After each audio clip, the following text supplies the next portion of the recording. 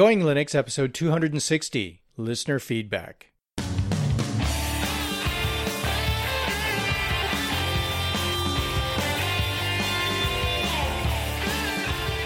Welcome to the Going Linux podcast. I'm your host, Larry Bushy. And I'm your co-host, Bill. Whether you are new to Linux, upgrading from Windows to Linux, or just thinking about moving to Linux, this podcast will provide with valuable information and advice that will help you in Going Linux. We hope that you find this and all our episodes helpful in learning about Linux and its applications and using them to get things done. In today's episode, listener feedback. If you want to send us feedback, you can send it by email to goinglinux@gmail.com, or you can send us a voicemail at 1-904-468-7889. 3 minutes or less, or it will cut you off, as it did to one of our listeners. And we'll take care of editing the two bits together, so just call back and pick up where you left off, as Paul did. Larry. Yes, sir. Larry. Yes. I have had a crazy week. Yeah? What's been going on? I've had to call Time Warner. I got my last bill. Uh-huh. Yes, this is a Time Warner rant, so Okay. Anybody that's not interested, just kind of fast forward it. Got my bill, and my bill keeps going up every month. I can't figure it out. Yeah. Nothing changes, and it keeps going up. And so I give them a call, and I'm just like, look, guys, I'm really thinking of just dropping you and going, I'll find another internet provider or whatever. I said, because we have our TV with them too. Of course, okay, hold on before you do that. Let us look and see what we can do. Well, hour later, they found $56 in discounts. Okay. They bumped my internet speed from 20 to 50 down and 5 up, which is good for me. I'm rocking life now with 50 megs down. I think I finally got you, Larry. I really do. And it's blazingly fast. I'm getting 56 down and about 6 up, so it's a little more than what they said I would get. And I already had one of the new modems, so I'm just going to say, I got you beat, Larry. Okay. Wait a minute. So Time Warner under-promised and over-delivered? Isn't that backwards from what they normally do? Yeah. I'm not calling them back and telling them, thank you, guys. Tell them they made a mistake. They gave you too much speed.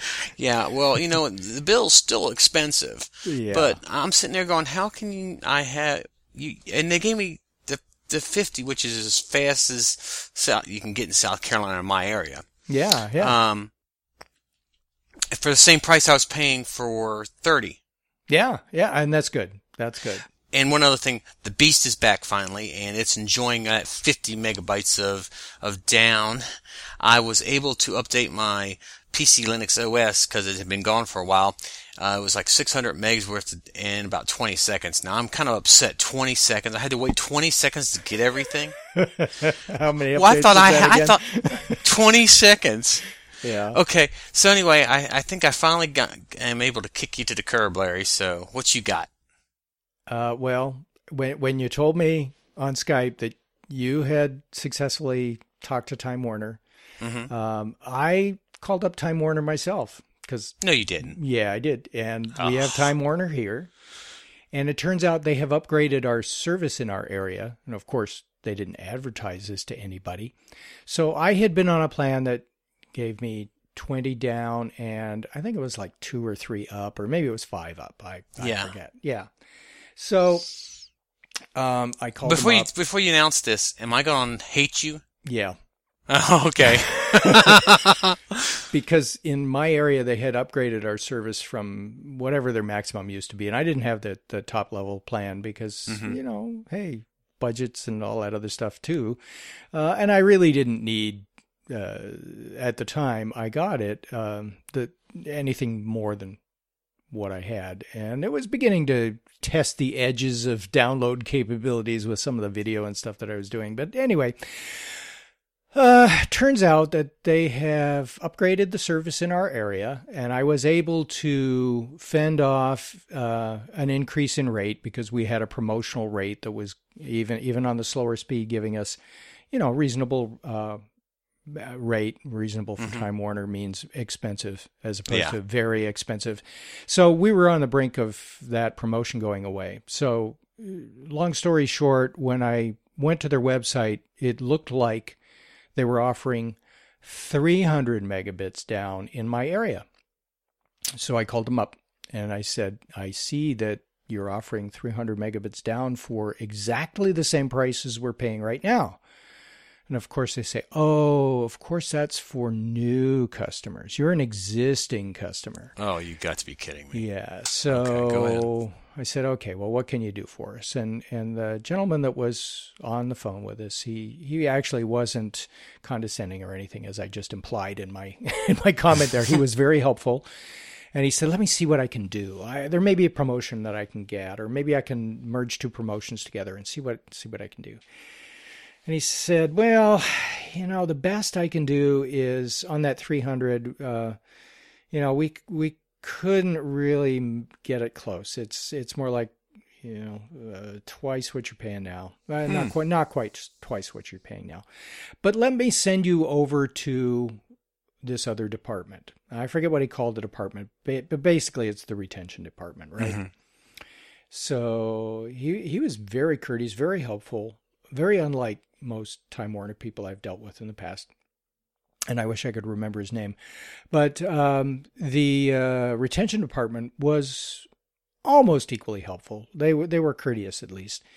And so they said, yeah, we can't really give you the 300 megabits for the price you're paying now because that's just for new customers. And this wasn't their words, but this is what I heard is we don't treat our existing customers as well as we do new customers. So anyway, it turns out that they weren't able to match the price, even with the promotions, of our existing price at the 300 megabits, but they were able to give me 200 megabits. Think of this. This is 10 times the speed for the same price. And so they said, well, in order to take advantage of this new speed, we're going to have to send you a new modem, and it'll arrive on Monday. And, in the meantime, we're only going to be able to get you up to 100 megabits down on your existing hardware. So I said, I got to wait till Monday. I hate you. So the modem arrived yesterday. And I installed it. Wait a minute. They'd actually come earlier than Time Warner said? Yeah, again, under promise and over deliver. Are they changing their ways, or were these two theme or something? Yeah, something's going wrong. Anyway, so I installed the modem last night and am using it now. And before exchanging the hardware, I was able to actually get that 100 down and 10 megabits up. 10 megabits up. Yeah, so 100 down, 10 up with the old hardware. With the new modem, I'm able to get 20 megabits up and 66 megabits down. So I'm actually getting less down than I was before the change in the hardware. So I've got to call them up and find out what's going wrong. And even after I first installed it, before I fiddled with the settings on the modem, it was it wasn't up to the speed that they said I was going to get.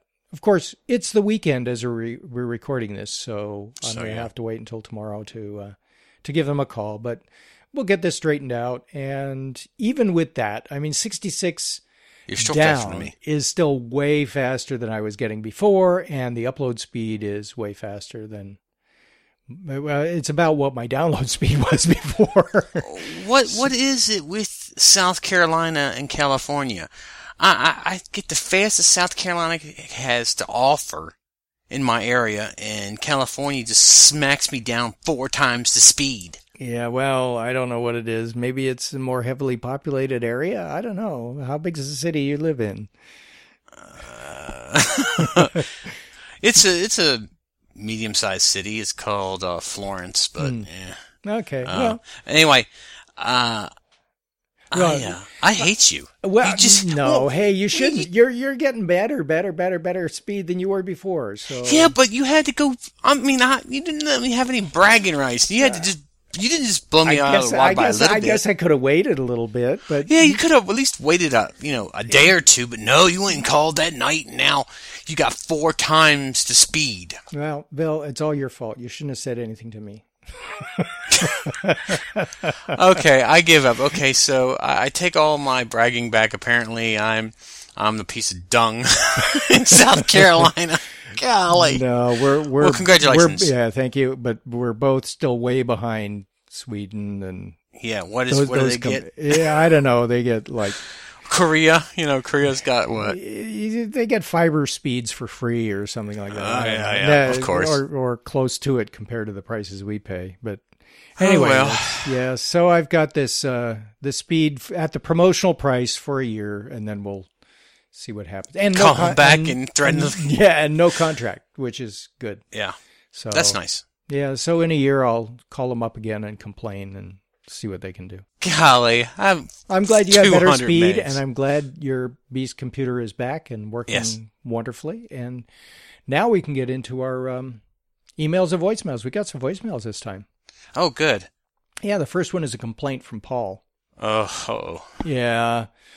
So let's play this. This one's a bit long, guys, so bear with us a bit. Paul very nicely summarizes the entire story, and we thought it was important for especially new listeners to hear the background, and so here's Paul's comment. Hello, this is Paul from Louisville, Kentucky.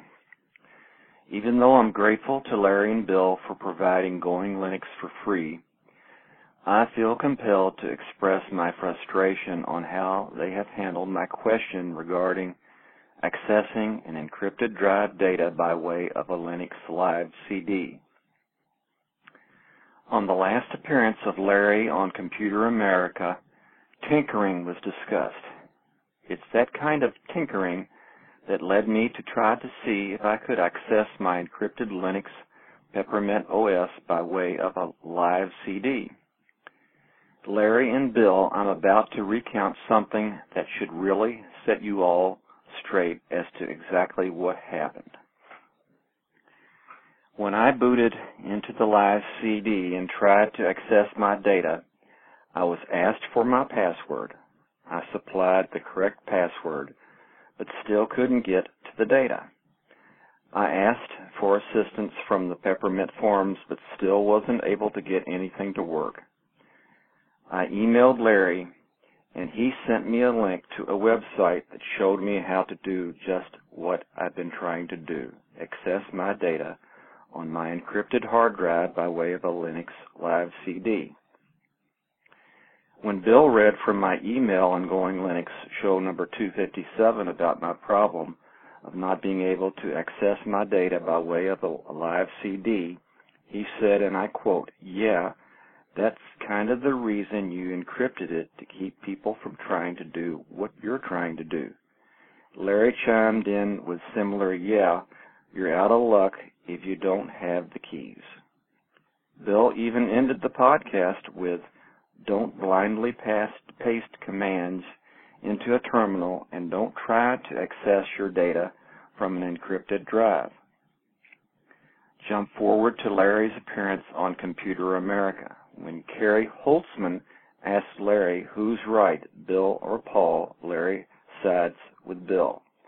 Now, Bill, when you read my email on episode 257, I clearly stated I was only having trouble getting data from my encrypted drive when I tried booting in with a Live CD. It's a logical conclusion that if I'm not having trouble getting into my system normally, I must have the password. So therefore, you either at the time of the broadcast of episode 257 believed it's not possible to access an encrypted drive with a Live CD, or you totally ignored what I said about the fact that I had no trouble booting into my system normally.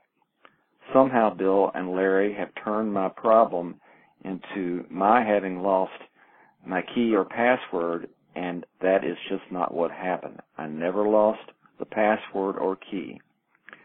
Since this is your show, I'm going to let you all have the last word and put it to rest. Paul. Well, Paul, really sorry we misunderstood or didn't get the real point. It turns out that we read the email on two different occasions in our regular listener feedback and on Computer America. And in fact, that was Craig Crossman, not Kerry Holtzman, that made the comment. Kerry hasn't been on Computer America for over a year, I guess. But anyway, yeah, I don't know what we got wrong there. What do you think, Bill? I would say sorry. I misunderstood what the thing said. I would say anybody that's listening, go back to that episode and listen and see maybe if you can offer Paul some information or some help. Yeah, I'm still not clear on how he's got password versus keys and that sort of stuff, and I'm still confused a little bit. So let's, as Paul says, put this one to bed. If any of our listeners do understand what Paul is trying to get across to us, and Bill and I are just too thick to understand it, and have some suggestions for Paul, that would be great if you could send that in to us. Put it on Google Plus or send us a voicemail. Yeah. Yeah. Again, sorry we couldn't help you, Paul. Yep. Our next voicemail is from Vic, and here's what Vic has to say. Hi, Bill, Larry. Good to see you keeping the show going. This is Vic. Just wanted to talk about the feedback that you gave on using iTunes with Linux. You recommended using GPodder, and I thought, great, that'll get everything done that I want. Unfortunately, one of the things I was trying to do with iTunes is actually download some of the items there, and you can't download it without an account, and you can't get an account without using Windows or Mac. So I was a bit stuffed for a while on that, and unfortunately GPodder didn't hack it for that part of it anyway. But I came across an interesting little project that actually does that, and it's called Tunes Viewer, as in iTunes without the I. So Tunes Viewer is one word, and it's on SourceForge. And if you install that, it's a fairly straightforward install on most Linuxes, and it'll let you go to iTunes and get the material and download that, and you can view it then on your Linux box quite happily. So I thought you might be interested in that. One of the things they've got there is iTunes University, and there's a lot of very good material there from a lot of good sources. I wish they wouldn't put it on iTunes since they don't support Linux natively, at least. But it seems like this hack will work around that. I haven't managed to get if you install it, there's a player in there, but I keep getting a plugin required, so you can't view it within there. But it does download nicely, and you can view it, the downloaded file. So anyway, I thought that might be useful to yourself and to listeners. So all the best. It's Vic here, and take care. Talk to you again. Cheers. Okay, thanks, Vic. Tunes Viewer. It's actually available in the Linux Mint repositories, and I downloaded it and installed a deb package, and worked great. Did just what I expected. Let me sign up for the iTunes U, download those episodes, and download regular podcast episodes as well. And it works kind of like iTunes, except it's a Linux package.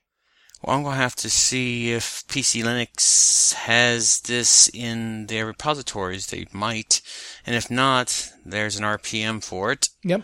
So, yeah. Oh. I still prefer the podcatchers or podcast receiving software that allow me to subscribe using my phone. And I've been using Stitcher on my phone and Stitcher on web pages as well, mainly because it's It's reliable and it allows streaming, and it seems to work just fine. And TunesViewer works too much like iTunes for my liking. So thanks for the suggestion. It may just be what somebody is looking for in our audience. So give that a try. And if you like it better than what you're using today, great. If it gives you access to some things in iTunes that you weren't able to access with your current player, even better. Okay, Larry, we've got an anonymous voicemail on Mesh Networks. Absolutely. Well, let's play that one. All right. Hey, guys. What I am curious about is Mesh Networks. How do they work, and what is a good program to use, say, on Ubuntu? Could you help me out and explain a little detail on how they work? Thank you very much. Okay, hey, thanks for that voicemail. And you know what, Larry, that might be a good Going Linux episode about Mesh Networks to kind of explain how they work. Yeah, I think that would be. Basically, the concept is if one computer has access to the internet, and the computer that you're using is too far from the access point to be able to actually connect, that you can connect your computer to another computer through the Wi-Fi connections. And then someone else can connect to you. Yeah, and et cetera, et cetera, et cetera. You can set up a mesh, essentially, of interconnected computers using the Wi-Fi, but connecting directly to the computer rather than via the internet. And if one of those computers has access to the internet, then because they're all networked together, all of the computers have access to the internet. Now, I don't know what that does to the speed, but where there is no internet access, this could actually provide internet to remote locations that don't have it. So actually, there is a village in Africa that they're using a mesh network, and I can't remember the specifics. I just remember reading about it and saying that was pretty cool. They all had what caught my attention is every one of these computers was since they had no reliable power was hand crank. Oh right, okay, I remember hearing something about that. So they would crank it, and then they could connect to the internet, and then everybody else could connect to them, and they created this mesh network. And of course, you would have to, I think you could wind it for a minute or two, and it was good for a couple hours. So, what I seem to remember is that the operating system was Linux. But I can't remember the specifics. I'm going to have to look it up. But yeah, it was interesting because they said, this village didn't have water, didn't have electricity, it didn't have sanitary sewers or anything like that, in one of the poorest villages. And so they had given these computers and with these hand cranks that run Linux that could do mesh networking. And I just thought that was really cool. Yeah, that was a few years ago too. So we'll do our research on this and maybe put together an episode on, if not dedicated to mesh networks, then include it in the episode and provide you some information on it. So thanks for the suggestion. Yes. And I wish you'd left your name so we could thank you by name. Thanks, Anonymous. Okay. Our next voicemail, our last voicemail, is from Ryan. Here we go. Hi, Bill. Hi, Larry. This is Ryan in Denver. Normally, this is when people say hi back, but I know you're busy, so I don't take it personally. Hi, Ryan. Hi, Ryan. I have both a GUM Linux story and a software pick, so if I get a bit rambly, feel free to cut out anything irrelevant. And there's your edit point. Anyway, I found your podcast a few weeks ago, started from the beginning, and now I'm up to about episode 250. I usually skip the Computer America episodes, and you do a really good job of being both informative and entertaining. All too often, people providing computer instructional content sound more like Ben Stein giving a lecture on covalent bonds. I mean, it's okay if you're into that thing, but I'm not. But anyway, I've been interested in Linux for about 5-ish years, and first tried about 4.5 years ago. With WOS, I find I have to reformat and reinstall about every 6 months, or it ends up like running in a swamp with my pants around my ankles. By the way, don't try that. Just trust me on this one. So I figured I'd give Linux a whirl at the time when I had to do it. But even with my Dell Inspiron 530, which I still use, hardware compatibility was too big of an obstacle to work around. So I begrudgingly returned to W. And fast forward to last October, I went back to school for electronics, and my professor at the time mentioned that Linux had gotten much more user-friendly and hardware compatible. I tried Ubuntu 13.04, and everything worked right out of the box.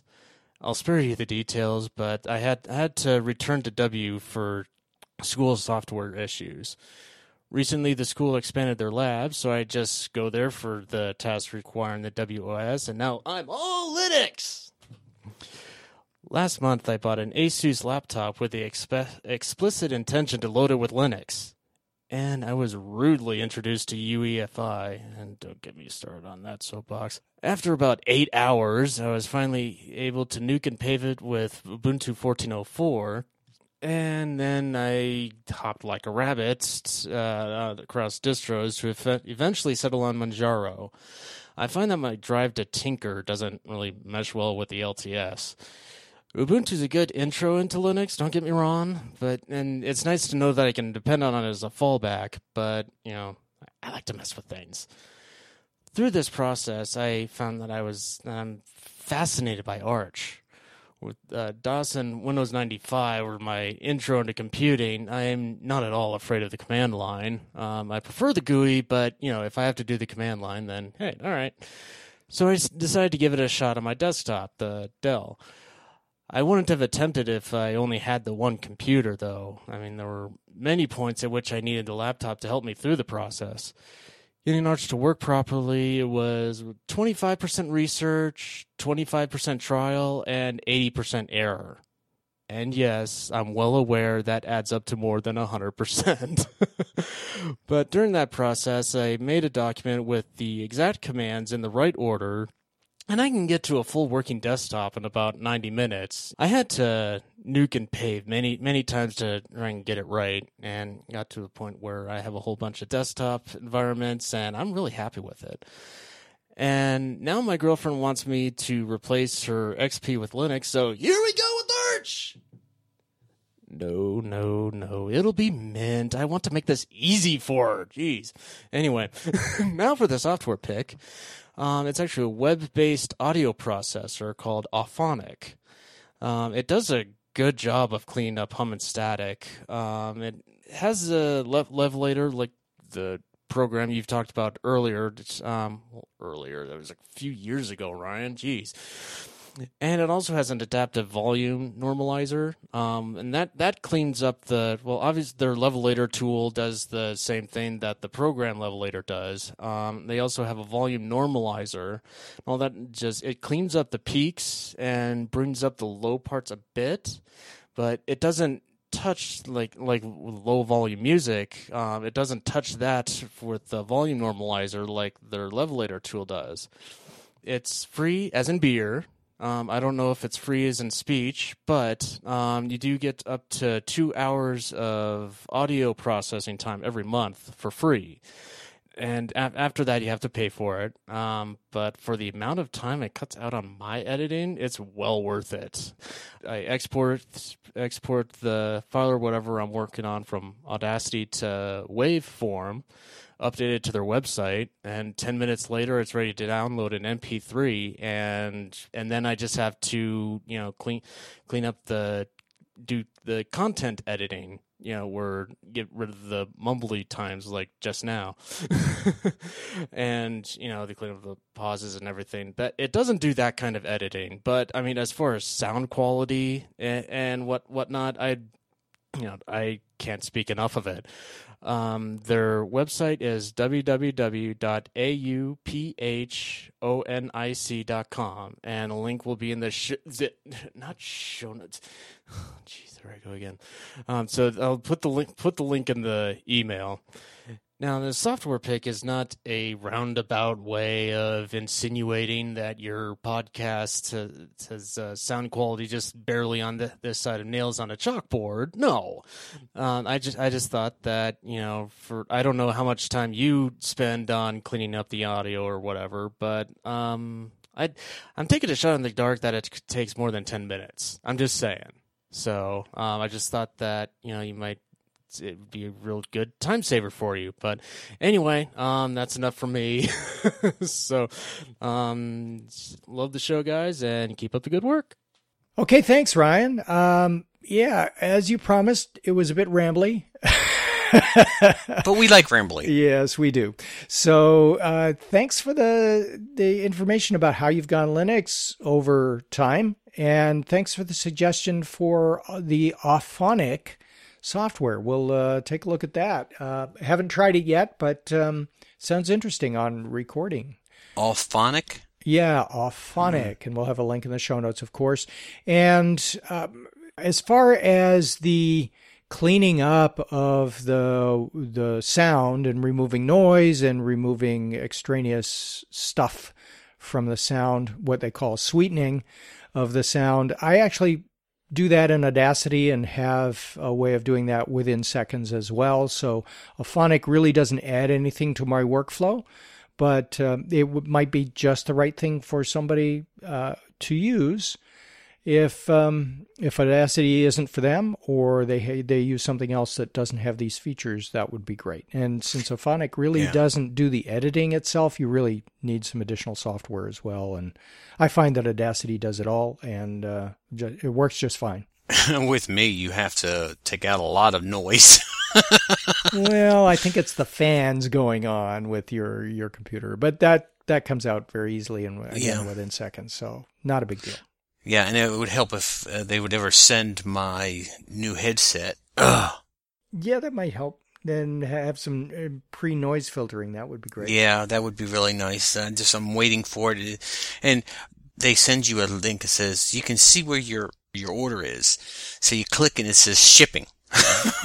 Yeah. That doesn't tell me anything. No tracking number, nothing? No tracking number. It's been shipped. Oh, good. So when it gets there, I can click it again and it'll say delivered. Well, there's your tracking. Okay. Our next email come from Matt, and he commented on Google+. He writes, in regards to Hunter's email from episode 231, I wanted to point out that Kali Linux also added Orca support to its release. Okay, Matt, I didn't know that Kali Linux added support to Orca. I know I was looking into PC Linux OS. That's my one I'm running now. It seems like I liked it the best. And I think they have Orca, but you have to add it. So, right. But I don't think it works well with KDE. Now, I could be wrong. Yeah, I had heard one of our emailers had mentioned issues with KDE as well, and so I'm suspecting that may be the case. I haven't used KDE in a long time, so I don't know, and it's undergone quite a bit of change since I last used it. I like KDE as for how PC Linux OS does it. But what I don't know is, do you know what interface the Kali Linux is using? I don't. It's not one that I've used, so I don't know which desktop environment comes standard on it. Let me look that up real quick while we're recording, because I want to see, is it based on Ubuntu? Let's see here. Ooh, nice website. Let's see. I don't see. Let me just see if they have any screenshots real quick. Kali Linux, based on Debian testing, comes out of Switzerland, formerly known as Backtrack. Huh. That's interesting. Yeah, thank you, distrowatch.com. I actually went to their website. Get a chance to go to the website. It's Kali.org. Okay. It's a nice website. Kali looks like a good distribution. I might have to put it in a virtual machine, see how it runs. Yep, and we'll put that in the show notes too. Well, thanks for that, Matt. We appreciate it. Yeah. And there are plenty of distributions out there that support Orca, but only a few that have it installed by default and actually on by default, as we'll see in our next email from Michael. Michael says, "Hi, I'm Michael from Wakefield in the UK. I'm fairly well adapted to using different operating systems, having used Microsoft DOS in the 1980s, Windows during my first few years at college, Ubuntu before 2010, and until recently Mac OS X on a MacBook Pro, which I have offered to pass on to my nephew when he's old enough to appreciate it, as he will soon be starting school. I recently purchased a Toshiba Satellite laptop in mid-September. I don't know the exact model, and I'm not sure of the processor specification, but it has 8 gigabytes of RAM and a 1 terabyte hard drive. Currently it runs Windows 8.1, but because I use specialized software to read what's on the screen when inputting and outputting text, for some reason, being told when I am at the login screen is hit and miss. Even running Window Eyes, the screen reader I use on this PC, which is supposed to give audible feedback at the login screen. I'm wondering if this has anything to do with the system updates. During boot up, I had Ubuntu running on a laptop, which was also a Toshiba, but system specifications have changed since 2009 and maybe before. I know the default Ubuntu desktop is now Unity, as I have read about it, so have therefore kept up to date in Linux developments in that sense. At present, I am unable to boot Ubuntu as live, as possibly I need the boot sequence in the BIOS settings changed, which will require sighted assistance, although installing Ubuntu itself shouldn't be a problem, as I believe Orca, the screen reader, should be easier to start before running the installer. Assuming, of course, my hardware is supported. My British Telecom Home Hub router certainly is. And he continues, he says, I think although my local Linux group is or appears not to be active, as I used to attend Hudlug to get up and running with Linux, one of the people who works in my local pub helps people with their computers, and I did discuss with him about switching from Windows, and he mentioned being familiar with Ubuntu. If I did not make a switch from Windows to Linux, I need a distro that supports screen readers and speech software synthesizers. Which distros are accessible for the totally blind? I believe Ubuntu still is, maybe Fedora, at which time had its own separate modified version for those who had a hardware synthesizer, which had a guided installation using a screen reader called SpeakUp, which may not have been updated for ages, and I read OpenSUSE had a speaking installer. These were things I read about Fedora while modifying the non-modified version to use Orca during installation. I am only guessing that KDE is not yet accessible with speech. Maybe you might be able to point me in the right direction, and it may be that Ubuntu is my best bet as an accessibility Linux distro for someone of my experience. Well, Michael, so thanks for the email. And yeah, we've got some suggestions there. Ubuntu certainly does support Orca. I'm not sure that they provide a version that actually has it running at startup by default. I think there is a key sequence that you can press as you start up the live CD or live DVD so that it does start the installer with Orca. I don't remember what it is, but I'm sure it's available on their website. And by way of suggestions of distributions that actually do provide installer help with a screen reader on at install time, Sonar Linux and Vinux are the two that we've recommended to Michael. And we know both of those provide installation support out of the box with the screen reader on, so you can install it without sighted help. And so we would recommend that you try both of those. And we've made that recommendation to Michael, and he's actually tried that out, and he's sent us some additional email on his experiences there. He did try Vinix right away, and it seemed not to work for him. Oh.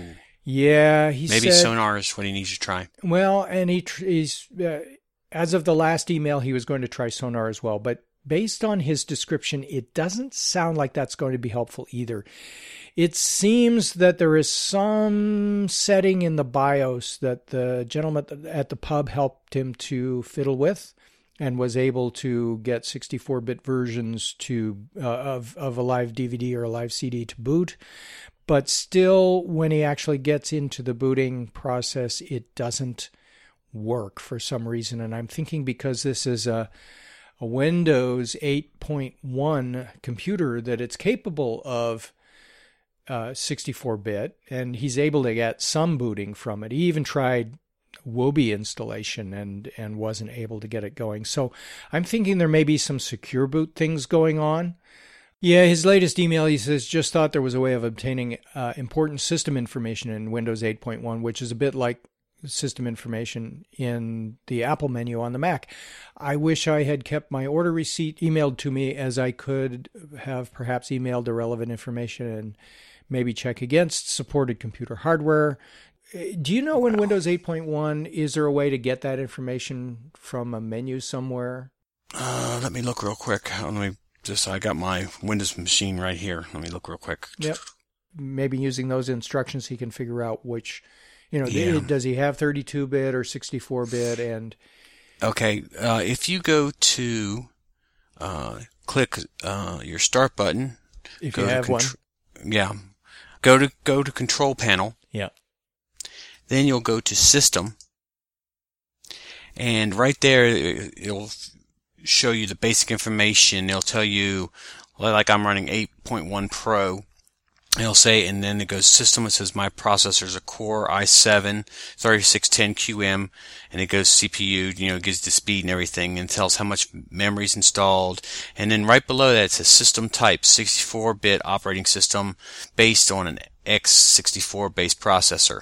So if he opens that in his Windows 8.1 and it has system type 32-bit, or it might just say a 32-bit processor, then he only has a 32-bit processor. Right. Okay, so that's step one. Figure out what kind of processor you have, and maybe that's the issue. And if you have a 64-bit processor, then there's something else going on, and I'm suspecting that because this may be a Windows 8 designed hardware, there may be some more BIOS things that need to be tweaked, like turning off the secure boot, and that just means that to dual boot, you'll have to turn it on when you want Windows and turn it off when you want Linux to run, which is a bit of a pain, especially since you're fiddling with BIOS settings. And if you're not sighted, that can be, difficult until you learn the pattern of where that setting is. And once you learn that, I guess it wouldn't be so bad, but it's still a hassle to have to make that switch back and forth. Yeah, heck, messing with the BIOS screens on sight is hard enough. Yeah, there you go. Jeez. So, Michael, good luck. Keep in touch. Mike. Let us know how it goes, and hopefully it's just the 32-bit versus 64-bit thing, and just installing a 32-bit operating system will fix the problem for you. I can't believe they would sell him an 8 gigabyte of RAM, a computer with 8 gigabytes of RAM, and only have a 32-bit processor in it, though, because you wouldn't be able to use the 8 gigabytes of RAM. Oh, yeah, because what is it, max out at 4? I think it's 4, yeah. Yeah. So, so that probably shoots my theory.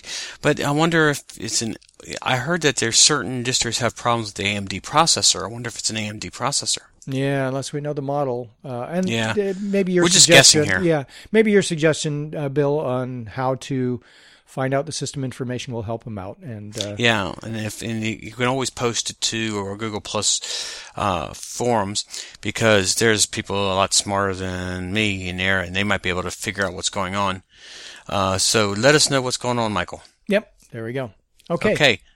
Our next email come from Ken, and he just wanted to comment on the post on Google Plus about article on buying computers with Linux pre-installed. And I think he's talking about you. Yeah. Mm-hmm. I used to hate Unity too, but I got used to it and is my preferred personal desktop, oddly enough. Larry, I'd like to hear a review of your experience with the hardware and the OS install. Future show topic, maybe? Well, Ken, I think that would be a great show topic, actually. Well, it might be, but it would be very short. It installed perfectly out of the box with no problems. It's the 77. Here's the whole review. System 76, excellent computer, easy install. Okay, we're done. Yeah, so it went really, really smoothly. So we'll consider elaborating maybe a little bit, but it would be a short episode if we just dedicated it to that. We did go into it a bit on the Computer America episode a couple of episodes ago, so maybe that was enough for Ken. It was certainly a review of Linux pre-installed on computers, so that's the cool thing. Good. Well, yeah, I hope that it keeps working as well. I know you're pretty happy with it. Now, did you say now that he asked about it? Didn't you say you had some problems with the Wi-Fi card? Yeah, it appeared to be problems with the Wi-Fi card, but it was actually problems with the Wi-Fi router. Okay. And once I updated the firmware on the router, everything worked just fine. So, in other words, it was still a perfect install. Yeah. Oh. Well, I tried. See, Ken, I tried. Yeah. Okay. So there you go. Okay, our last email is actually a Gone Linux story from Steve, and it was posted on Google+. Steve writes, Tinkerer or Get It Done user, I decided to go Linux when Windows security updates ended for Windows 2000. I chose Ubuntu Studio for editing videos and photographs. I just wanted the system to work for the most part. I have a long history of tinkering in Microsoft DOS and eventually Windows, so I wasn't daunted by doing things on the command line. I was using old hardware that wasn't well supported by Linux, but I tinkered with it to make it work. My skill with computers often brought me hardware when friends and family decided they were done with it. So I continued to make my systems better, one piece at a time, which means I was getting pretty good at Googling solutions to my little issues that came up with each new piece of hardware. Last year, I decided to get a new system, one that would be a real capable machine for years to come. I weighed my options and decided I could save a significant amount of information if I kept my case and assembled it myself. The machine is really what I wanted. I did have some issues I needed to tinker with, though. My first real problem was Android developer tools. First, I tried to just move the folder with my home directory. That failed because a lot of the 32-bit libraries were no longer packaged with the 64-bit version of Ubuntu Studio. So I downloaded the 64-bit version of the Android developer tools. That worked, but virtual devices still needed 32-bit libraries. So I went out and figured out which libraries I needed to install. Most recently, I picked up a Wacom Serial Graphics tablet at a thrift store. I couldn't pass it up, got it for almost nothing. Unfortunately, the documentation for the Wacom input drivers is very confusing concerning legacy serial tablets. It flat out doesn't support them at all. Well, that's a big problem. I found a legacy serial driver, Wacom Serial 5 by Roald Frey, but the last update was about 8 months ago and required building from source. I had built applications from source before, but I am hesitant to mess with anything at the kernel level. I finally bit the bullet and tried the build instructions. They were wrong, but only in mentioning directory structure. Once built, this tablet works like a charm. I use it in GIMP for editing photos. I also let my grandson use it in Tux Paint. That's fun. Listening to the last podcast got me thinking about the dilemma, am I a tinkerer or do I just want it to work? I think I'm in both camps. I love to solve challenges, even if that means Googling an answer. I also want it to work. I am setting up to try GNU Cache, and I don't want to have to fiddle with it when I am entering my debit receipts. Great story, Steve. Thanks for the Gone Linux story. That was great. And yeah, I am in your camp as well. I'm a tinkerer, but I like things just to work. I want to tinker when I want to work. And if it's not broke, I don't want to have to go fix it. I usually don't keep a distro long enough to tinker with it. Actually, if you really want, this PC Linux OS has been on that hard drive longer than anything else, but it has been out of the computer. So I just wanted to point that out. Yeah. So it's back in the computer and it's still there. So does that count even if it was offline? Sure, why not? Okay, hey, the new winner. But no, I think as Linux gets better and better, there's less and less to tinker with, because it's gotten so good. But I just now want things to work, so I want to install it and just go. Yeah. But yeah, I'm in the same camp. Yeah, I'm lazy these days. I haven't distro hopped in a while. Yeah, I mean, golly, I used to go through 5 or 6 distros every couple weeks. Now it's settling down. Not having your computer hardware doesn't help, but well, okay. So there is that. Yeah, but now that you've got it back, you can go back to distro hopping. But maybe you don't want to anymore. No, I'm pretty happy with what I got right now. But if I do, I've been using virtual machines, and that always helps. Yeah. Oh, yeah. That's good. Good. Yeah. Good. Okay, well, I think that's it for our episode, Bill. We've gone through some voicemails and some emails, and we're done. Yeah, and I just still hate you, 200 megs. Yeah, I haven't got it yet. Let's see. Anyway, okay. Our next episode will be Computer America. Until then, go to our website at goinglinux.com for articles and show notes, as well as links to download and subscribe. We are the website for computer users who just want to use Linux to get things done. And if you like, you can participate directly with our friendly and helpful community members by joining the discussion in our Going Linux podcast Google Plus community. Until next time, thanks for listening. 73.